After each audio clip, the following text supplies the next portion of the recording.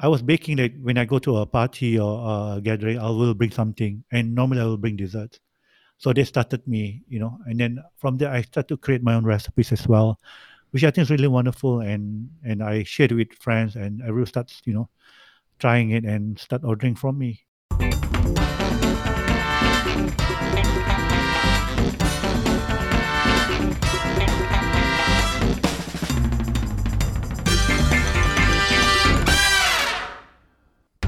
Hello and welcome to My Signature Dish, episode 8. I'm Ollie Horn. It's a pleasure to have you back after a brief hiatus. This is the podcast where I speak to talented home cooks, find out all about their story and what goes into their signature dish.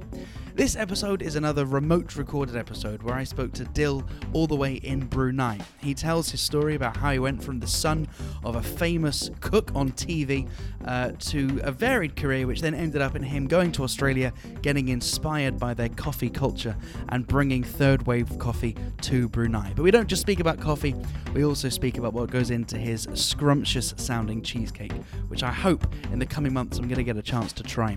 So please sit back, relax and enjoy this discussion with Dil. She started teaching cooking or baking for wife of government officers. And from there, she got invited to do her own television show, which will last for more than 10 years. And the program's called Mari Mamasak or Let's Cook. The show was sold to television station in Malaysia and Singapore. And I didn't appear on her show, but I did play a bit of background towards her program because I was doing my A levels at that time. I had a 3 months break, and I was helping her with typing recipes, food tasting, driving her to studio, and helping her, making the program. That must have been so much fun. Yeah, and when I look back, I realized I had those kind of, exposure to food at a young age. And what kind of things was she cooking on her show? Dish. I mean, mostly Asian dishes. It could be noodles, rice, could be a rendang. Chicken rendang. It could be cakes. Cakes are very popular, especially with the ladies. And it's something that during the old days, but layered cake and cake lapis in that sense. Yeah. So she was a baker as well then. Yes. She had her own restaurant. She had her own food industries at that time. Yeah. And what was it like as a young boy heading to a TV studio and seeing your mum appear on the TV, publishing cookbooks? Excited, very excited, and we also helped her to produce her 2 recipe books. She did 2 recipe, one on main dishes, and the other one will be cakes and puddings. Yeah. And obviously, you now have dived deep into the world of cakes, and I'm really excited to talk to you about that. But I think your interest in cakes started from you traveling to Australia. I understand you got into Australia's coffee culture. Is that right? That's right. I did my master's at the Australian National University in Canberra, and one of the things that came in my mind was I want to come back to Brunei not only with a master's certificate, but I want to pick up skills. One of the skills that I decided to pick up was coffee. I enrolled in Sydney Coffee School, which is quite a renowned school in Pitt Street in Sydney. And I wanted to learn what makes a good brew. And from there, I think the rest was history because I become more inquisitive to know about, how to select good beans, roasting levels, about altitude, how coffee process, the difference in terms of your brewing and the effect of you drinking it. So that really opened up a different world for me, and I really enjoyed it. And then the other thing that I pick up, I think coffee and cake goes very well, and I like the way that how food cakes are presented in Australian cafes. They're very rustic, nothing fancy, but when you eat it, it's really delightful. And they've used natural ingredients like instead of coloring, they use strawberries, red give a color, or beetroot. Or they use real food flavorings like chocolate, nuts, coffee. So that's from there I pick up a lot of that kind of rustic flavors to come up with my own recipes. So Australia has a fantastic coffee culture, doesn't it? I really enjoyed going to the cafes Oh when my I spent God. some time in Australia. Does Brunei have anything like that, or did it have anything like that at the time? Well, we had a lot of franchise coffee chain, but the last 5 years, things are different. We have independent cafes coming up. I mean, what I call it independent, called specialty cafes. Specialty Third coffee, wave. third wave, yeah. And people start, nobody heard about hand pour over brewing until the last 2 3 years, and And so when you went to Australia as a master's student, did you know about this? Could you have, at the time, did you know the difference between a French press and a cold brew? Or is this something which no, you learned to appreciate? no, No, at the no. time. No, I just know how to make a latte, an Right. espresso, and from that I use that as a learning curve. I've traveled a lot in the region, and everywhere I go, I'll go to a cafe and start talking to the barista. And I pick up, as I said, small businesses, because then you find the barista will spend more time with you rather than go into a bigger chain, because everybody will be Sure. busy. And And it's what really wonderful. questions do you ask a barrister? What's your favorite Barista, I bean? should say. What's your favorite beans? What's I mean, uh, what's your favorite way of brewing? What is your brewing recipe, for instance, especially on filter brewing as well, or even espresso.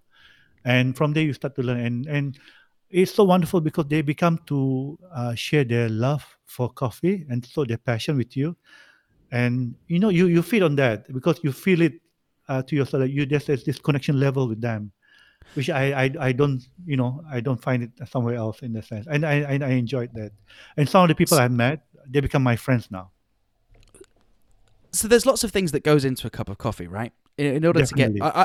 I drink just kind of like a black Americano, right? So That's right. I'm quite Yeah. simple when it comes, but Yes. nevertheless, it's the choice of bean, it's how that bean's roasted, it's how finely it's been ground, it's what temperature the water is at, etc., etc. Exactly. What to somebody that is maybe less persuaded that there's huge variance to be had in terms of who makes your coffee and where you buy your coffee from. Okay. Which of those levers, right? Whether it's the quality of the bean or the type of roasting or the way that the coffee is poured, whether it's through a filter or whatever it is, which of these do you think is the most important to understand from somebody who's looking to find their perfect cup of coffee? Okay. For me, it will be altitude of the coffee plantation. I tell you why. Oh wow! So we're Because going right back to the source then. yeah, altitude. Because I mean, to understand a good cup of coffee, you need to understand about coffee production, and before it goes into cup, is that coffee processes as well and brewing. So I go to the source about altitude. The higher the coffee plantation, the sweeter the coffee. I'm very more into fruity notes. Like Ethiopia, cherry. Plum, dark chocolate. You go to Colombia, you can get caramel, nutty. You go to Costa Rica, you have an apple and a fig or a grape kind of notes. So that's the thing that really excites me. Um, and still today, I still go for finding that perfect cup of brew, and I don't think the journey ever ends because I keep enjoying and discovering new things wherever I go. So you're And saying that the most important thing is the quality of the bean and where that coffee bean yes, has been grown. yes, altitude. My personal favorites have to be African and Latin American beans. And why is that? Because they are fruity and syrupy. Syrupy means like, for instance, I'll give you an example. Ethiopia Jägershefe from the Guji regions. It has the kind of blackcurrant like a Ribena. So when you do a hand pour over, filter brewing, it's just like having a Ribena juice in your hand without the sticky, sweetness. It's just Yeah. something clean cup, smooth, crispy, and that blackcurrant just sipping down the throat, and it's just wonderful and makes you smile, and give you the kind of wing. What a wonderful day. And so suppose that you've got a really good bean from one of these regions. Yeah. Because I think some people think that these third wave coffee shops try a bit too hard in that they have all of this equipment that looks like a science lab, and they give you a choice of 5 different ways Yep. to get that hot water passing through that coffee. Does all of this stuff matter in your opinion? Personal choice. I have to say it's personal choice. I like Kalita Wave, which is a little round, sunflower shaped paper.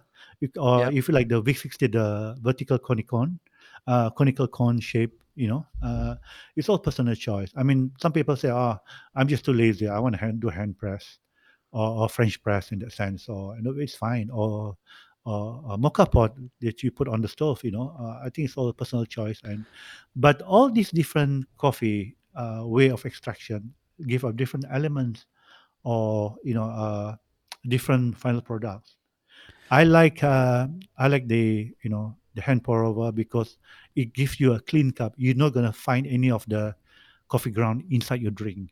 Are these kind of subtle differences between the coffee extraction methods noticeable, even if you're using that coffee, for example, to create a latte or a flat white or something? Or can you only really notice these differences if you're drinking straight black coffee with no sugar, no milk, creamer, syrup, Yes, whatever? yes. I think well, it depends on the roasting as well. I mean, lighter roast is good for filter. Maybe a medium roast would be nicer for espresso as well. But sometimes I just got the unconventional way. I just even use a light roast to brew a latte. Maybe the notes are not as profound, but you still can feel it. But you have to look at the kind of beans as well that you brew because when it touches with milk, a dark chocolate kind of note will become a milk chocolate, and it will be interesting. But all this will give you a different variables or dimension that you look forward to brew that cup of coffee because you want to have a different experience and every single cup. And where are the most local beans to Brunei that you use? Because of intentional trade on internet trading, we can buy green beans in the market in the open market. We have local roasters they buy Ethiopia, Brazil, do their own blends here. I have micro roasters friends as well, which I work very closely and help them promote their business. I just had a cup of uh, beans from Colombia, Medellin, from Pablo Escobar Estate, and it's really wonderful. And I couldn't imagine drinking it here. But thanks to intentional trade. So you mentioned that cake is a perfect complement to coffee, and you discovered this while you were in Australia. I completely agree. I can't think of a better way of eating cake than with a cup of coffee, and I also can't think of a better way of drinking coffee than with cake. Does Brunei have a big cake culture? My impression of the country, and I've never been, is seems like it's a bit hot to enjoy like sweet treats. It's the kind of thing that No, you'd want like ice cream or something, no? yeah, the recent craze in the last 6 months were donuts. Oh, really? Yes, the same donuts that you had at Bread Ahead in London Borough Market, the one those with toppings and what have you, and I mean, it sounds very sweet as well. But well, Brunei love cakes because cakes are served at weddings, cakes are served at functions, end of Ramadan festivities. A big thing on cakes. This is where I come in. I during Ramadan I will be during end of Ramadan festivities. I've I was very busy last month just baking, and the most sought after was my bass burnt cheesecake, which I started baking last month. I don't know why, but because I've created a business making fresh homemade cakes. So basically, my customer will say, "I have a function to attend, and can you do deal? Can you come up with a with a cheesecake? I'll pick up on my way back from work." And they present to the function dinner and done with it. But So let's talk about how you got into cakes then. Is it the fact that your mum was making cakes on TV that then you learnt via osmosis how to make a good cake? yes, yes. But I have to confess, I'm a self-taught baker. I've never been to baking school. I pick up a lot of through from my mom led recipes, and also through my siblings, and through watching, Nigella and Gordon Ramsay, on food shows, food channels, and the British Bake Off, those kind of things. That really inspires me, and I find that every Tom, Dick, and Harry can bake, and why can't I? So, what cakes are the best cakes to enjoy with coffee? It has to be butter cake. But then if you have only a butter cake, it will not be so interesting. So I bring in my own flavors like local tropical fruits, or maybe a little bit of coconut milk and a bit of coconut sugar. So and so those are the things that, or even simple brownies. So those are the things that I because when you have a good cup of coffee and you can have a little brownie or chocolate chip cookies, I think that's very wonderful. Did you always want to go into food? I don't know. That's quite an interesting question, Liam. But I look back and I thought my mom was my source of inspiration, and I look and I said, why didn't I think of this earlier? I mean, I was really exposed to it at a young age, and I think this is my calling, and I really enjoyed, and I have very positive feedback from my customers. And how did you start this journey? Was it kind of straight after doing your masters, you started baking cakes and selling them? A few years ago, I started to go. I was a few years ago. When I go to a party or I was gathering, I will bring something, and normally I will bring dessert. So they started me, and then from there I started to create my own recipes as well, which I think is really wonderful. And I shared it with friends, and everyone starts, trying it and start ordering from me, and till today.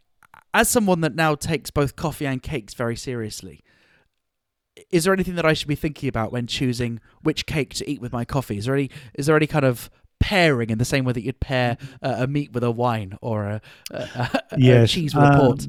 I personally will go for, like, if I have like a chocolate cake, I will go for either milk based, like a latte, or if you have like a filter coffee, you have something with fruity notes, like an Ethiopian coffee beans. And if you are eating like a uh, uh, cake with fruit base, I mean, I would go for something with a chocolatey kind of notes, or a nutty, so it will balance it quite well. Has cold brew made it to Brunei yet? I'm selling it, and I've made it quite popular. Okay, so tell me about that. Because Uh, 5 years ago, no one had heard of cold brew. Now it's yes, everywhere. yes. I At first, when people would follow my Instagram and when I start describing about like coffee notes, everybody just laugh. Is this for real? Like, this fruity blackcurrant, and I said it is, and I think 90% of coffee consumers around the world thinks coffee should be black, bitter, and dark. But you peel off that layer, you'll find a different world of coffee that you can enjoy. Something sweet, fruity, and without even consuming the sugar, and maybe just sugar from the beans. And I enjoy it because I'm into fitness as well. I mean, I do CrossFit, and I do like a bit of pre-workout, and the caffeine kick really, gives me to kick the barbell on whatever workout I'm doing, and because of that, I started to brew, cold brew, and sharing with friends, and people starting trying wanting to try it, and their first impressions, one is different, because I think the choice of I've developed a very good knowledge about selection of coffee beans around the world, and this is all more of my from my personal experience, and some of my customers come back to me and say, look, the normally I would have something, dark, and something bitter, but your coffee is different, and I did explain to them why, and I will explain to them. I will explain my Instagram post about altitude, how coffee processes are all different, and especially for filter wash or natural dry will bring up the bright acidity as well. And somebody said, look, it's too acidic, and you can add, either soy milk or oat milk, or just plain milk if you like it as well, but it will be giving a new, different dimension as well. But cold brew is very popular. I just attended another pop-up from another coffee vendor called Time Coffee, and I found, this is a local Bruneian bringing coffee at a different level, coffee science. He infused his cold brew with coconut water, and I loved it. Interesting. I loved Yeah, I it can because imagine that's really nice. coconut water is really refreshing. The sugar is natural, and coconut water is high in electrolyte, which is very good for your body, especially if you're thirsty or you're dehydrated, especially in this hot weather. And I told him I simply loved it, and I thought it really, it's really this is kind of thing that excites me as well. I mean, working with young startup entrepreneurs and helping them, get exposure in the market as well. Why does cold brew taste different? Uh, well, put it simple earlier, you either love or hate it. And some people does Oh, I things like it. I really like it. I some always people go think for it now. it tastes like a cough syrup, and I disagree. And what I like about cold brew is a different coffee science, I said, and when when you drink it, it's very refreshing. Especially, I bake a lot, and sometimes I get, I mean, sort of run of energy. I just grab a bottle of my cold brew and drink it. The same thing So, with brewing. what is the science? Why is cold Uh, brew so different tasting? One is the roasting is light.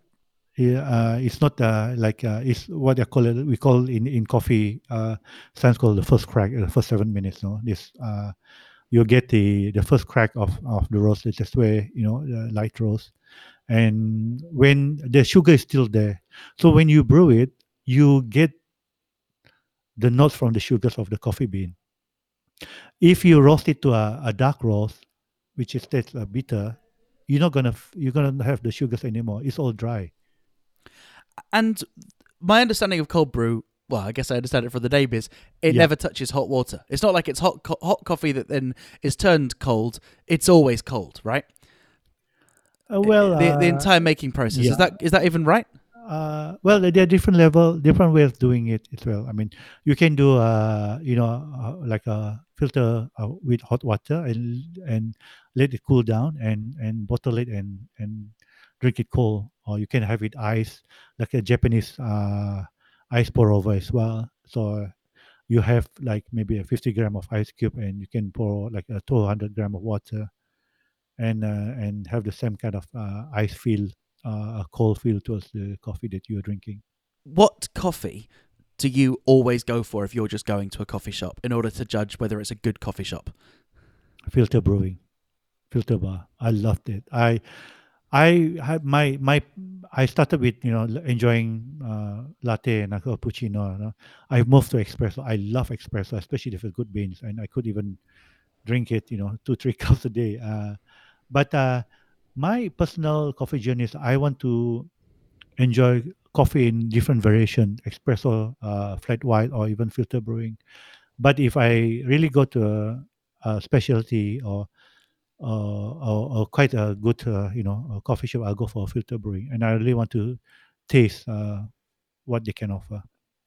And what cake do you normally have with it? Coffee cake. Oh, okay. Yeah, anything without cream. It could be like a simple butter cake, or even something with like a Vittora sponge. Just keep it simple.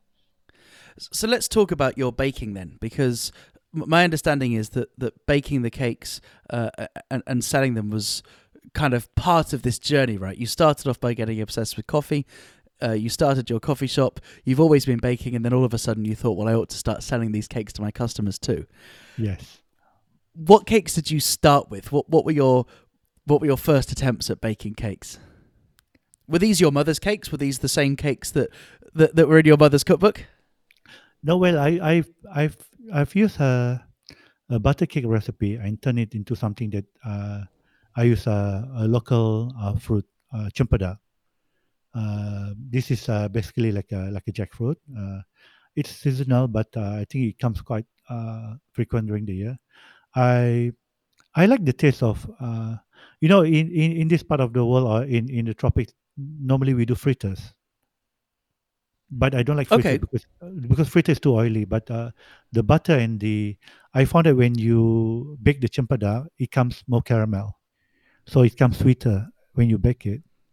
Are there any types of cakes which I could enjoy in Brunei that I couldn't enjoy here in the UK because we don't have access to those kind of fruits Yeah, or those kind of flowers? oh, for Brunei, the most popular is tapak kuda, which is like a horse hoof.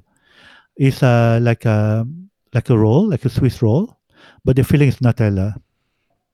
Oh wow, that sounds really nice. Yeah, and you can eat it, non-stop and realizing you consume a lot. But it's very popular in every house.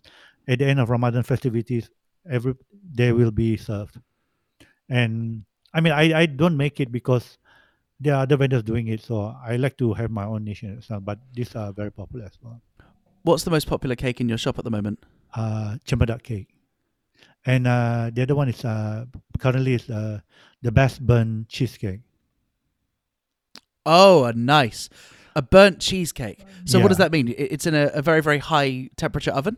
yeah, you bake it in a high temperature, but I think the sugar turns into caramel, so it most like a cheesecake. And when you cool it down, it becomes like a flan as well. It's very light, and there's hardly any flour in it, which is makes it S- different from the New York s- cheesecake.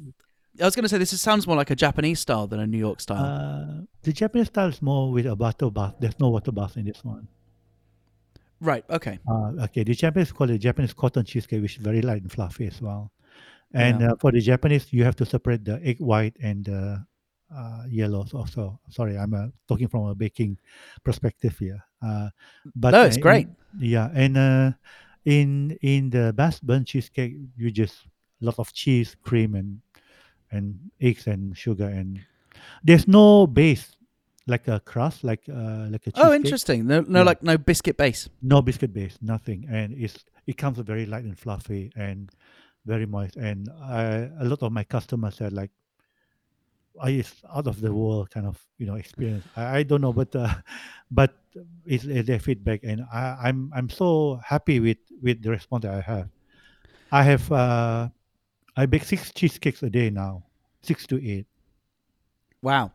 And forgive me if this is an ignorant question, but many of the Southeast Asian countries I visited, and particularly when you go into the homes of people, it's quite rare to have an oven. Right, the vast majority of cooking, of home cooking, happens on a hob. So, is it quite common for people to eat out and buy their cakes from people like you because they don't have an oven in their own home? Mm, I think well, time is the essence, I guess. We're a lot of working mothers as well, but we also a lot of entrepreneurs as well, like myself. So basically, we complement each other. I mean, we need them to buy our products as well.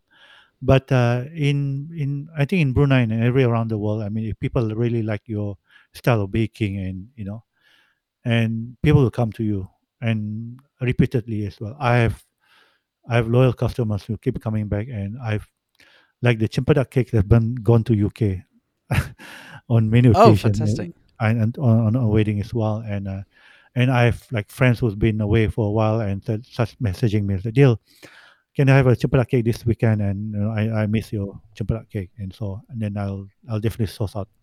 I don't normally keep a lot of frozen produce. I try to source as quickly as I can. This mean whatever I buy from the market today, I will turn it into a cake. Because I like it fresh, and the quality what you get out is quite much better than. Have you ever had a failed experiment where you've gone to the market and seen something and you thought, "Oh, that'd be really interesting. I'll try and put that in a cake," but then the end result was rubbish? Uh, Not that I, not that I am trying to recall, but I can't. But this is one thing that I learned about baking. Tip that you have to be in a good mood to bake, because if you're really not in a good mood, it'll turn out in your product. So I know, Why do you think yes, that? I think it's not an urban legend, or it's not an all wife tale, but I normally have very good music, or listen to really love songs and really make you in a good mood. And I have that in my kitchen, and I'll have nice thing that I enjoy. I have my coffee machine on. I either do a filter or and then a flat white, and I make sure that it's whenever I'm baking, I have that. So I'm really really in a good mood when I bake. I'm guessing your signature dish is likely to be a cake. Yes, definitely. What's your signature dish? The chimpanzee cake, as I described. Basically, it's a butter cake, and which I've improvised using local jackfruit. The jackfruit is you have to deseed it from the fruit and pop it in a blender to make into a like a mushy paste, and just mix it with the batter. And when before I bake it, I put almond flakes on top. And the idea of almond flakes is I like to have a crunch and a nutty feel to the cake, and it's Right. really, So really good. let's unpack all of these different stages. So using jackfruit in a cake is really interesting. I think I've only ever had jackfruit once in my life. It's not very common in this part of the world. For someone that Yes, doesn't know what a jackfruit is, could you just describe what it looks like? It's a weird looking fruit, isn't it? yes, we're looking fruit, but very nice smell, and it doesn't have a durian smell. It doesn't have a durian taste like a Right. So blue that's the cheese. point. Yeah, Firstly, it's yeah, massive, isn't it? It's like bigger than yeah, your massive. head. Yeah, And it's got like a bumpy kind of outside, normally kind of green, like a light like lime green outside with a load of bumps on it. And then yes. you carve it open, and you normally take an axe to it, and then inside is a load of kind of Lit like almost Li pulpy. Yeah, little pods of jackfruit, and you have to. It's quite sticky. What do you call it? It's not.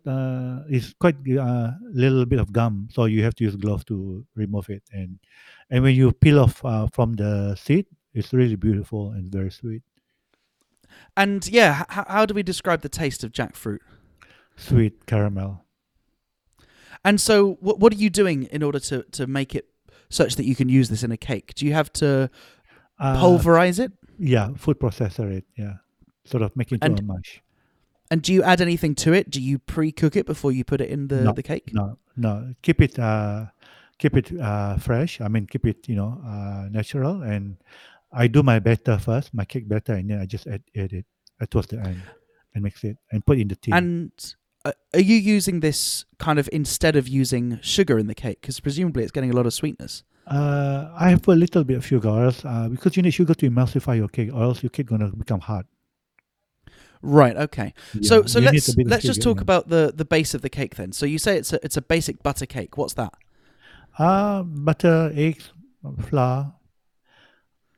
I don't know whether So I should give my secret, but I use a little bit of milk because milk moisten yes, you your should yeah. tell us your secret. This is exactly the My point of this secret podcast. no, thank you, Oli. But one of the difference about I mean a lot of cake recipe they don't use milk. I use milk. Uh, I use milk because milk moisten the cake and make it light and fluffy. Okay, so you've got butter, eggs, milk, and flour. So far, so Yeah, normal. And then sugar. your Yeah, sugar. Yeah, yeah, a little bit of sugar and because sugar, yeah, you need sugar to emulsify. Also, your cake will yeah. be like a rock bun. And then you're mixing this together in a Yes. food processor, a mixer, sorry, Yeah, cake mixer. cake mixer, and then to that you're adding this kind of pulverized jackfruit.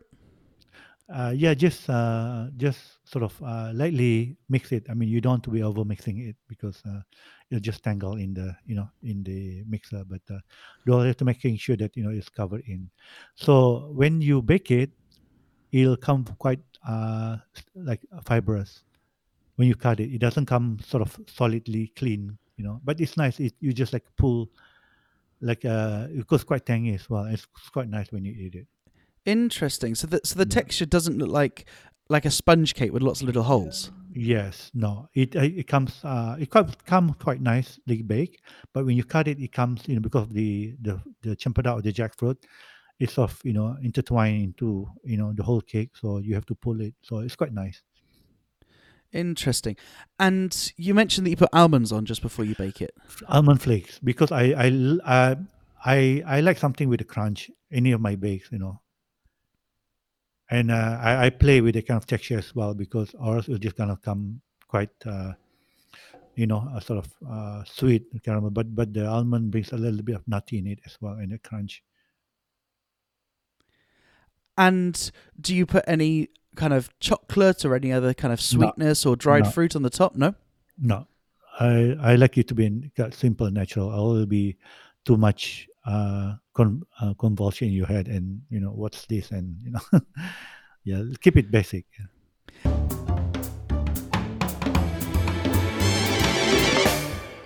That was Dill. I had such a great time talking to him. It's nice to speak to someone that doesn't take something like a cup of coffee for granted, and really you can tell if you were to go into his coffee shop quite how much care and attention would go into each one of those cups of coffee and each one of those slices of cake. There's a good chance that I'm going to be in Brunei in a couple of months, and I can't wait to go and visit his shop.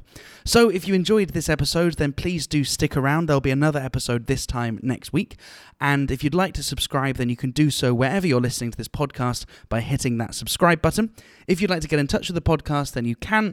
Please just contact us at podcast@pona.app. That's podcast@pona.app. I'll see you next week.